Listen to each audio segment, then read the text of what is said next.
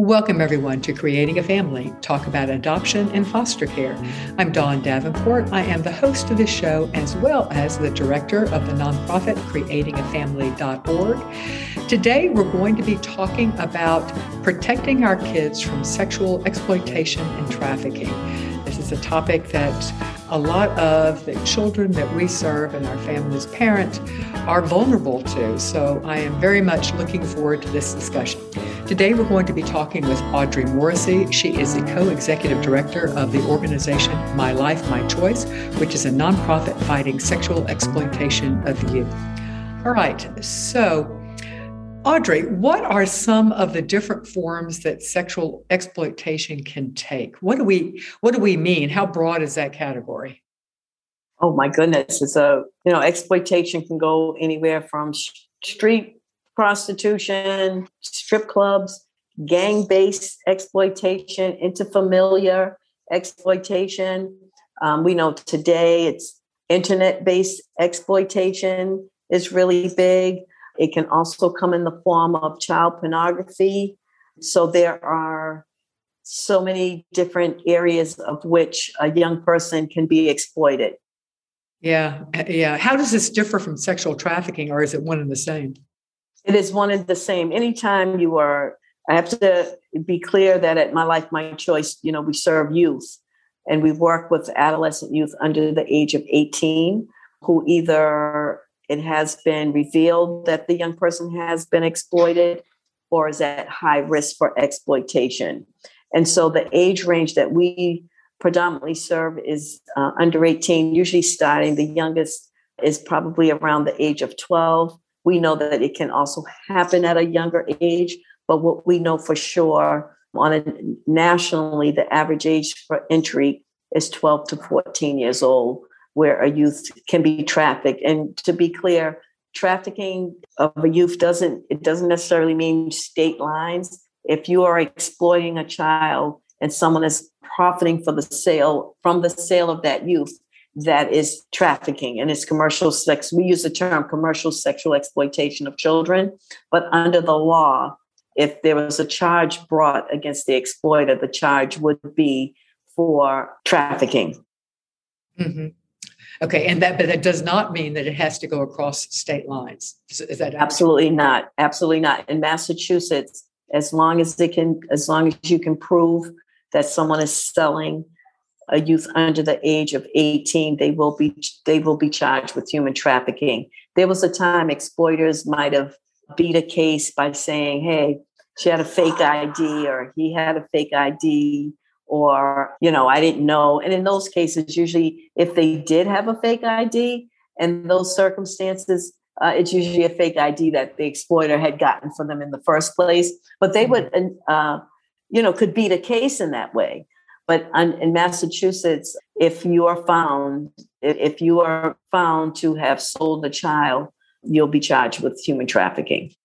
And I would assume that this is our audience is national, so I'm assuming that this would be the case in most states, that the laws is covered by state law, unless you're crossing state lines, and then that's a federal law. But assuming that it's going to be covered by state law, most states have, if not all states, have youth trafficking, sexual trafficking laws, I would assume. Absolutely. Absolutely. And as you said, the charges, if you're crossing state lines, like you said, trafficking a child across from state to state would be a whole nother charge. Mm-hmm. But the bottom line is that the safe harbor law, which is in most states, protects youth against human trafficking. Like our department in Massachusetts, our Department of Children's and Families, you can file 51As, and there's someone in all of our child protective services offices who heads up human trafficking, so that when someone files a 51A, which is abuse of a child, those cases go directly to the person who oversees that department in our child welfare system. And all child welfare systems have a child sexual exploitation person. I know of no state that doesn't have, that it can't be reported to there. We have some exciting new news, and that is that we now are offering 12 free online courses. at the creatingafamily.org online parent training center. These courses are brought to you by the Jockey Being Family Foundation. You can access them by going to bit.ly/JBF support. That's bit.ly/JBF support. Going to that page, you will see the 12 courses. You can click to buy them, and they will be free. When you go to check out, the $20 charge will not be there. So you will get them for free. And you can use them for, of course, just improving your parenting. But if you also need continuing education or in-service training as a foster parent, most organizations accept these courses. They come with a certificate of completion. Check it out. Let's talk about the forms of internet exploitation. As you and I both know, that is one of the predominant problems that we see. So how does that look? How are children victimized utilizing the internet? First of all, most of the recruitment now is done on the internet. Myself, as a survivor of the commercial sex industry, when I was younger and I was recruited in, it was face-to-face recruitment. We know now that our youth are on social media at an enormous rate. Even the youth that I work with, I'm like, when I call them, very rarely do they even hold phone conversations. I can dial their phone, they won't answer. But then if I text them or go through social media, I'll get a response. Yep. I'll get a response. Mm-hmm. And so traffickers know that that's where our youth are hanging out. Mm-hmm. So they're in all of those sites. And then a lot of times, how do they get the phone numbers for the kids? Well, you don't need phone numbers when you go through social media. Oh, okay, you're doing it. They're not texting them. They're just accessing them through content. Right.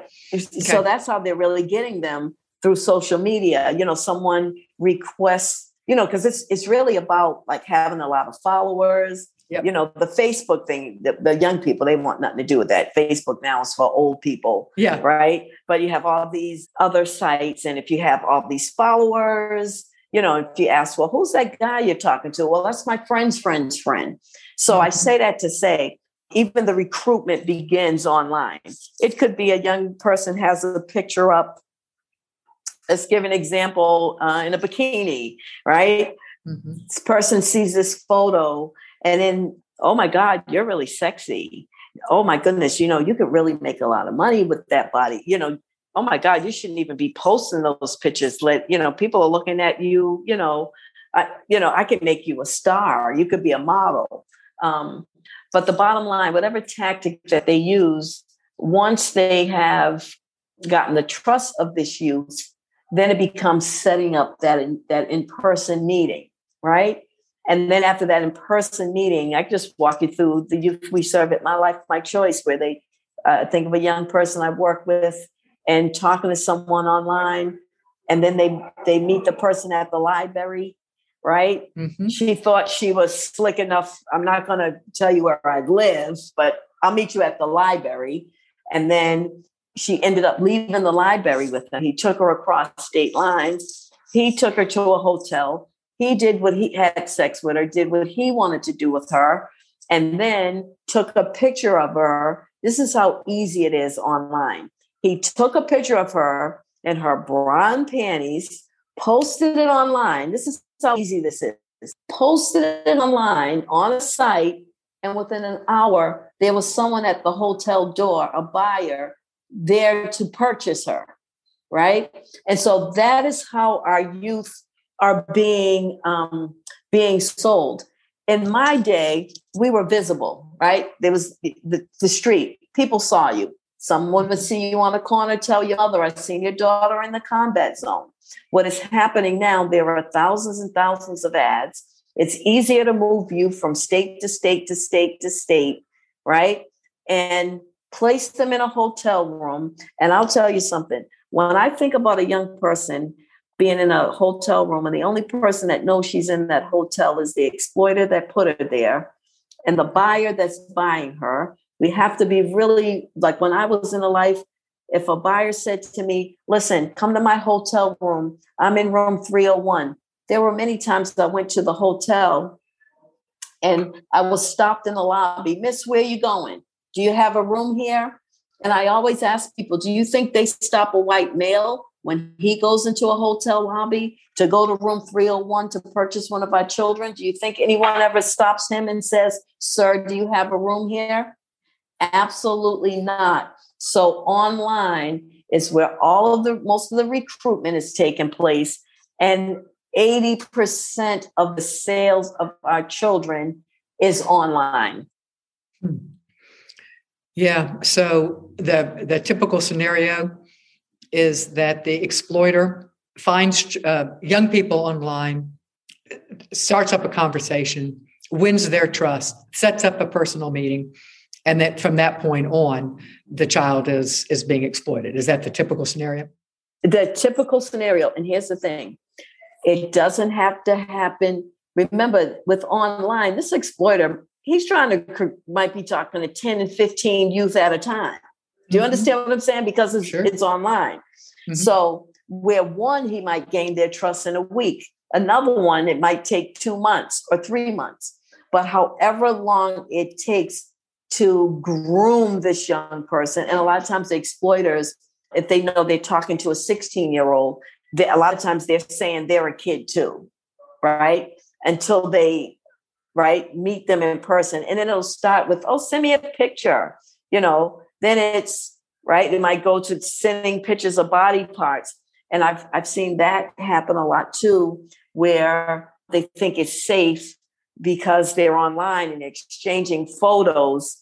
And then that exploiter says, "If you don't work for me, I'm going to put these pictures all over the internet." So there's all kinds of tactics that are being used. But when you think of that exploiter whose role is to recruit youth through social media, you're talking someone who's set up. I'm talking sitting on that computer for hours, might be talking to a list of victims, 2 or 3 at a time, and grooming them because, the process of gaining their trust. So it is so common that even now through video games, even our boys who are, playing video games, our youth are talking to strangers, people that they don't know, whether it's through gaming or through the internet. We've heard, particularly with boys, gaming, they're talking to these adult men, and they're constantly talking to people that they don't know. Mm-hmm. Yeah. And when you talk about grooming, it's basically gaining trust. That's what we mean by grooming. Exactly. Mm-hmm. And when we talk about tactics, there are 4 major tactics that exploiters use. Befriending, it's a good one. You can befriend online. Mm-hmm. Coercion. You sent me the picture of you with no clothes on. If you don't work for me, I'll show these to someone, or I'll get your little sister. I know you told me where your little sister goes to school, And then you have in person with our gang members who are cashing in force, But then the most powerful tactic of them all is the tactic of seduction. And you can seduce someone. Listen, when I used to lean towards, God, to really seduce someone, you'd have to be in person. But social media is such a thing and a way of communication. You can seduce all those tactics you can use online. Mm-hmm. And seduction means you're beautiful. Things like you're beautiful. I want to date you, or getting her to fall madly in love with them. You know what I'm saying? Mm-hmm. And I would say, like, in person, a lot of our youths who are in the foster care system, group homes, who tend to be missing from care a lot, who end up in this person's house, and then they find Mr. Wonderful who lets the youth stay there. He has his own apartment. The sex is great. He's buying her nice things. He has my back. Her friends are saying, "Oh my God, girl, where'd you meet him? He's so nice to you." Right. Mm-hmm. And then all of a sudden it's like, "Can you do this for me just this once? Listen, baby, I know I don't really want to ask you this, but I've been holding down the apartment. I've been looking out for you. I'm a little short on the rent. If you could do this for me just this once." And of course, the youth who was looking for love in all the wrong places anyway, right? Mm-hmm. Thinks that, oh my God, I found Mr. Wonderful. I've been living here for like a month or 2 months. And our youth are usually used to being missing from care. And they might get to spend the night somewhere, but they usually will put them out, have sex with them. You got to leave after a day or two. But Mr. Wonderful is, Mm-hmm. taking them shopping, all this stuff. And seduction is the most powerful of the four, because that's the one when we try and help that they might tell us to F off. And the youth are not using terms like that's my exploiter or that's my pimp. That's my boyfriend. Mm-hmm. Yeah, exactly. That's my boyfriend. And you do things for a boyfriend that you wouldn't do for other people. Exactly. Mm-hmm. And when you think of, like the media will show like youth tied to a radiator, or, that nonsense that the media portrays what human trafficking is. And I'm not saying that doesn't happen, but My Life, My Choice, we've been around for almost 20 years. I founded our mentoring program back in 2004. We have yet to get a case where they said found in a basement, chained to a radiator. You know what I'm saying? Mm-hmm. And people use terms like we rescued. There's no such thing as rescue. Now, if I found a youth chained to a radiator in a basement, I could use the term rescue then, because they're never going to go back to that situation. What I want people to be clear, particularly around the seduction tactic, is that you think of a cult leader, right? Who gets their followers to believe what they believe, see the world through their eyes, right? Mm-hmm. Same thing here. They are on lockdown, absolutely, but the chains are invisible. The most powerful way to lock someone up is mentally. You get more out of them. You can control them easier mentally than locking them up in a room or tying up, right? And let's keep it 100. What buyer in most cases, I want to buy that person. I'm coming to buy that person that's in your basement chained up. You know what I'm saying? Mm-hmm. That's not how this works. The brainwashing is in such a way that makes the victim believe that this is, I think of myself, this is what I'm supposed to do. This is my man. Mm-hmm. When I saw the bias, hi, honey, acting like I was having a good time when my skin was crawling each and every time, right? But that was the power that, in my case, the seduction, right? Mm-hmm. That's my boyfriend, and I am happy to do this for him. You know what I'm saying? Yeah. I'm down. I have his back. And so people being really mindful of what it really looks like versus what you might see the media portray what human trafficking is.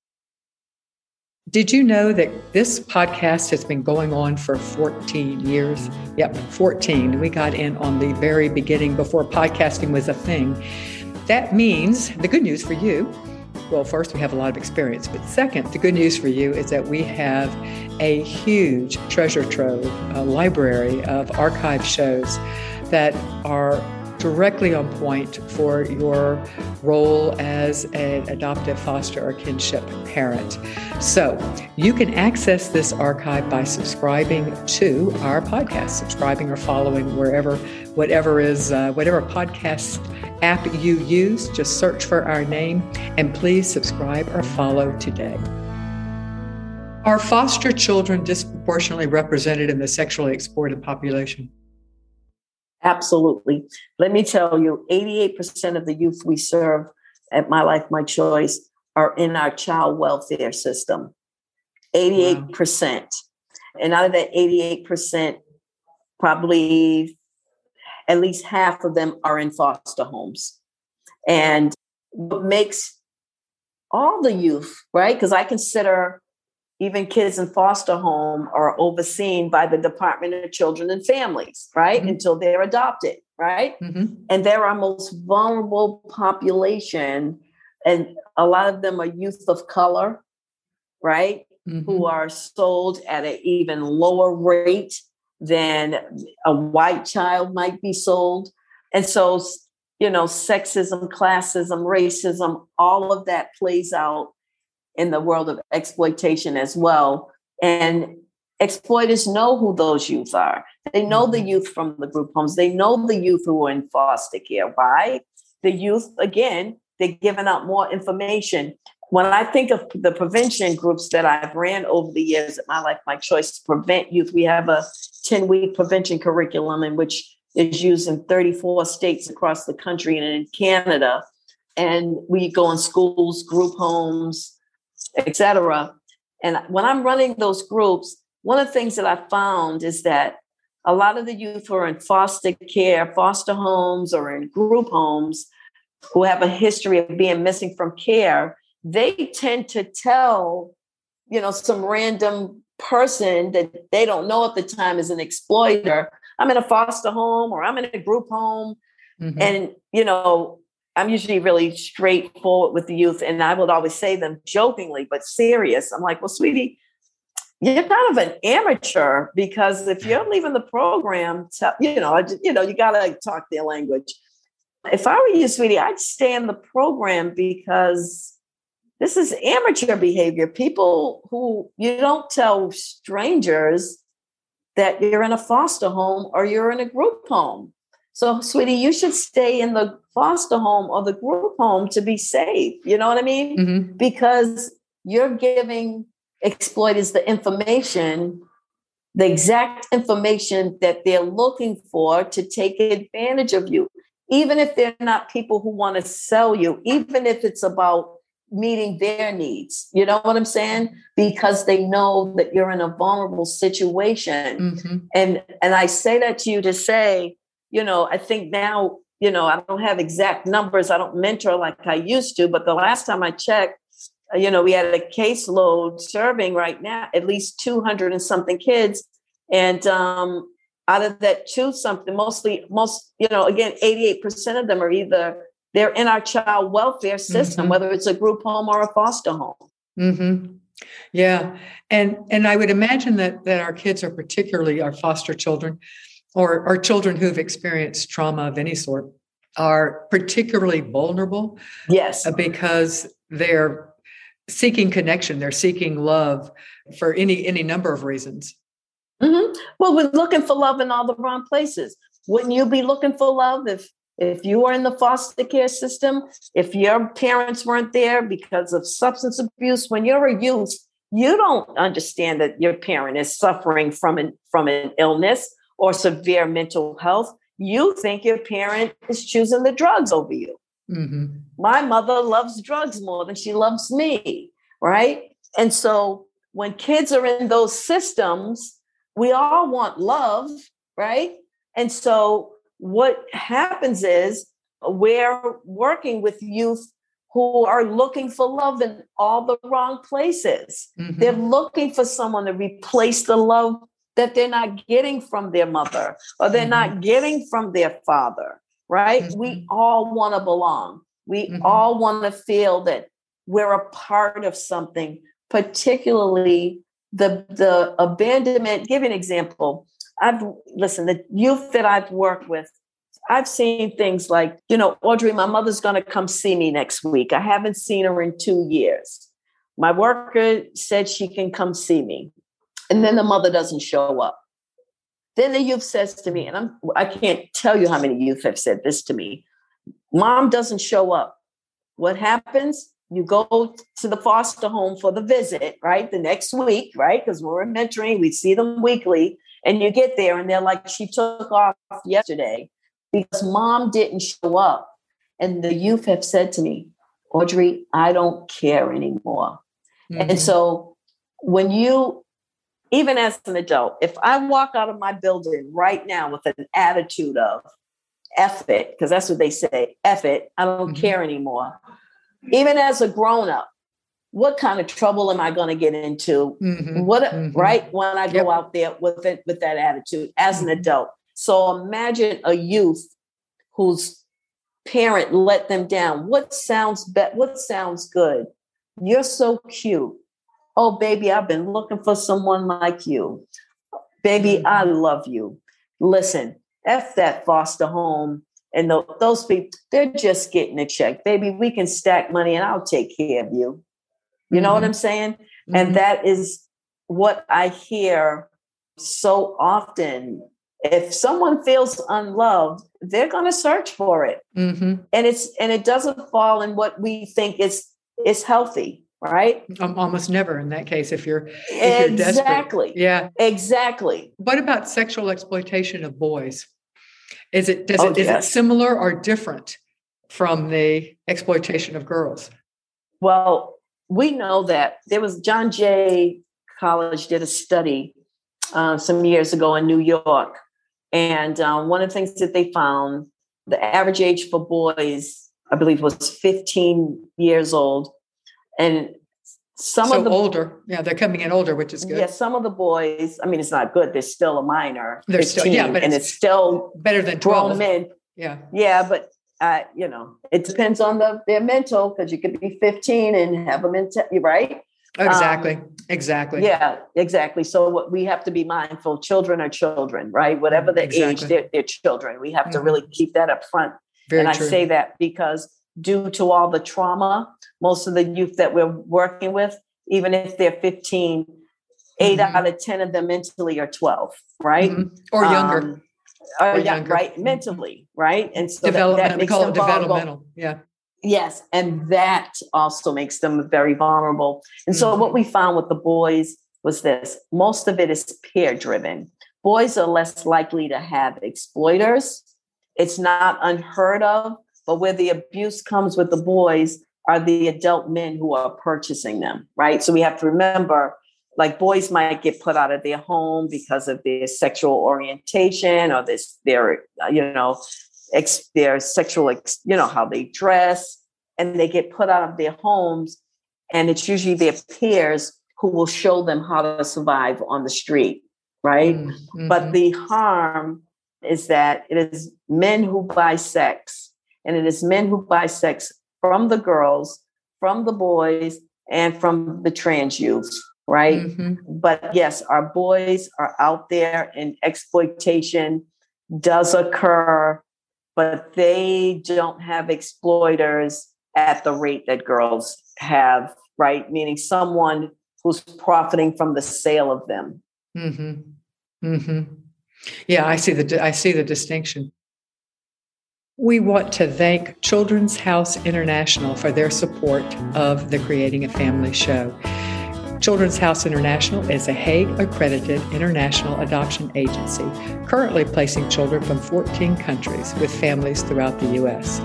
They also provide consulting for international surrogacy. Thanks, Children's House International.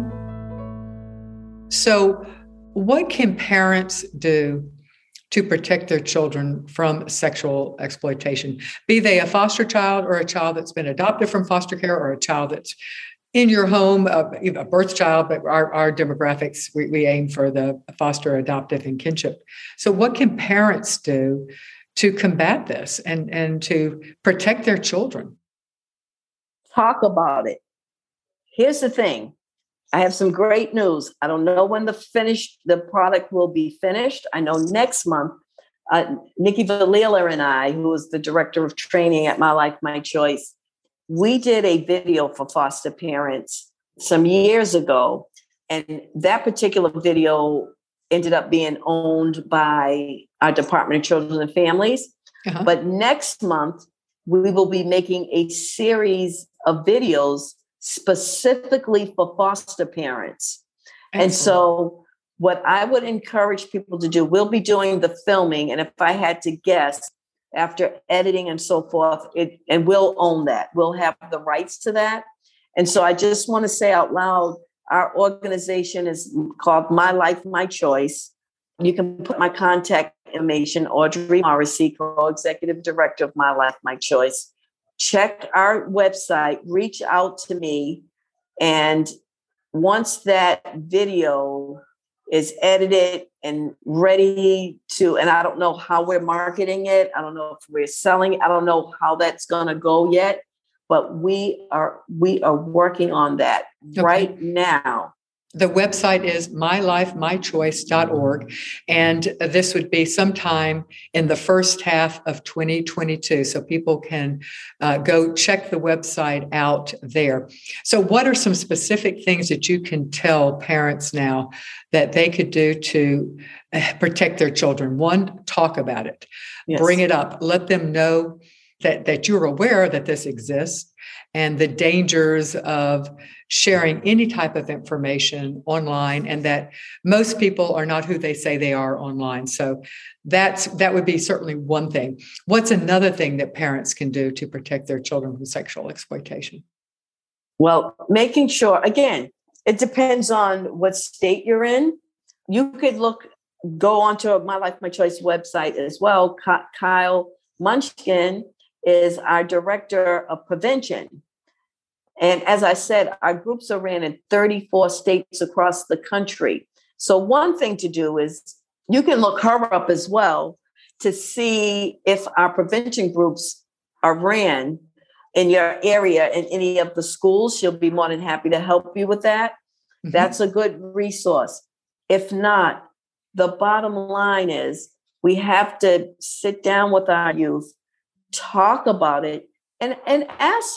Here's the thing, because a lot of times this has happened to our youth and they haven't said anything. If they're coming into your home, part of that interview process, just like they're sitting with you, meeting you, ask them, have you ever had to exchange sex for money, food, shelter? And if they ask you, why are you asking that? All you have to do is say, I asked all foster kids that question, because I want to support you if that has happened to you. And I say that because if you talk about it and let youth know this is a safe space, it's okay to talk about that here, they're more likely to come to you, right? Meaning, if they meet some guy and then they're saying, hey, something, this guy asked me for this, that, and the third, and you're able to say, that doesn't sound right. You want youth to know that you care about what happens out there. You want them to know that exploitation is real, right? And being honest with youth, saying, and I understand your vulnerabilities. I know that it's, life has dealt you a hand that can be difficult at times, but let's talk about that and prevent anyone from taking advantage of that, because people are mean and nasty and they will take advantage of your mishap. Mm-hmm. Mm-hmm. So you have to talk about it. You have to have those conversations. But what I'm really excited about, again, that I'm going to say, and you and I can be in connection so that you can get it out to your audience, that we will have videos, mm-hmm. and they're specifically for foster parents, but now you just have to talk about it. So, yeah, okay. So talking about it, letting your youth know that this is a safe place and that you're not blaming them, because oftentimes they're blaming themselves at this point. So letting you know that this is a non-judgment zone, that this is happening to you. We are a safe place to talk about it. Also, as much as you can, be aware of where your kids are going. I mean, if they're leaving and they're out for a night, don't just assume if they say they're at their girlfriend's house that that's where they are. That's right. Make those calls. Check with other parents. Do you know my daughter or my son's coming? Just wanted to check with you. She's right before you let your youth go. And here's the thing. If you start noticing the youth coming in with expensive things like a high-end phone, high-end hairstyles, upgrade in clothing, maybe a tattoo like a $sign or a barcode on the back of their neck, those are like, be aware of the red flags, hanging out with older kids, paying attention. If they were like, they come into your home and they're in jeans and sneakers, and then next week they have lashes, weave, mm-hmm. right? A mini skirt. I'm not talking about a slow transition, because I think of myself, I always wore jeans and sneakers. I was the girl. I don't wear dresses. And then when I started to, it was like I started off wearing one once a week. I had to transition into the girly thing. I'm talking about a transition that happens overnight. And I mean, right down to, I remember a clinician called me one year. The red flag for her was that the youth had been missing from care for the whole weekend and came back with a very expensive hairdo. And the youth, of course, denied it, but had been exploited. And the thing is, if the change, it requires money. So when you're noticing that the change is, nice nails, a weave, whatever, you're noticing and it requires money, then somebody is providing the money. That's right. That's right. And the money is usually provided from the back and the sale of that young person who's living in your home, right? So being mindful of the goods, and also exploitation, sometimes it's not always cash. Sometimes the exchange is goods, right? Meaning some adult male might be having sex with that youth and buying them things. So really paying attention when let's just say you're a foster parent and you're fostering a child that's from your neighborhood. You might even know who the parents are, and they might, right? And that family, if the youth is in contact with the family and they can't afford it. That was another red flag. You know what I'm saying? Like, this kid had things that they knew that the family couldn't afford when the kid lied and said, "Oh, my mother brought it for me." They knew the family couldn't afford it. So be really, really paying attention to those things. Excellent. So any other final words for be they foster adoptive parents and how to protect their kids? This is such good. The red flags are such good. Connecting it to any type of something that's going to take money, and the money will be required to buy is another good. Any parting words for our audience on how to protect their children from sexual exploitation? First, I want to say thank you to the foster parents who are willing, and the adoptive parents. We need more of you. But what I will say to you is to be more effective. Again, and I'll say this over and over again, go to the My Life, My Choice website. One thing that we offer, if nothing else, one of the most important things that we offer are trainings on commercial sexual exploitation of children. So if you don't understand the issue, I would strongly suggest going on our site, seeing when we're having those trainings, and show up to get the education that you need, because you can't support exploited youth or you can't prevent exploitation if you're not trained in the area and know what to look for yourself. So take the time and assume, as a foster parent, don't assume, the youth that I'll be taking in, that won't be their issue.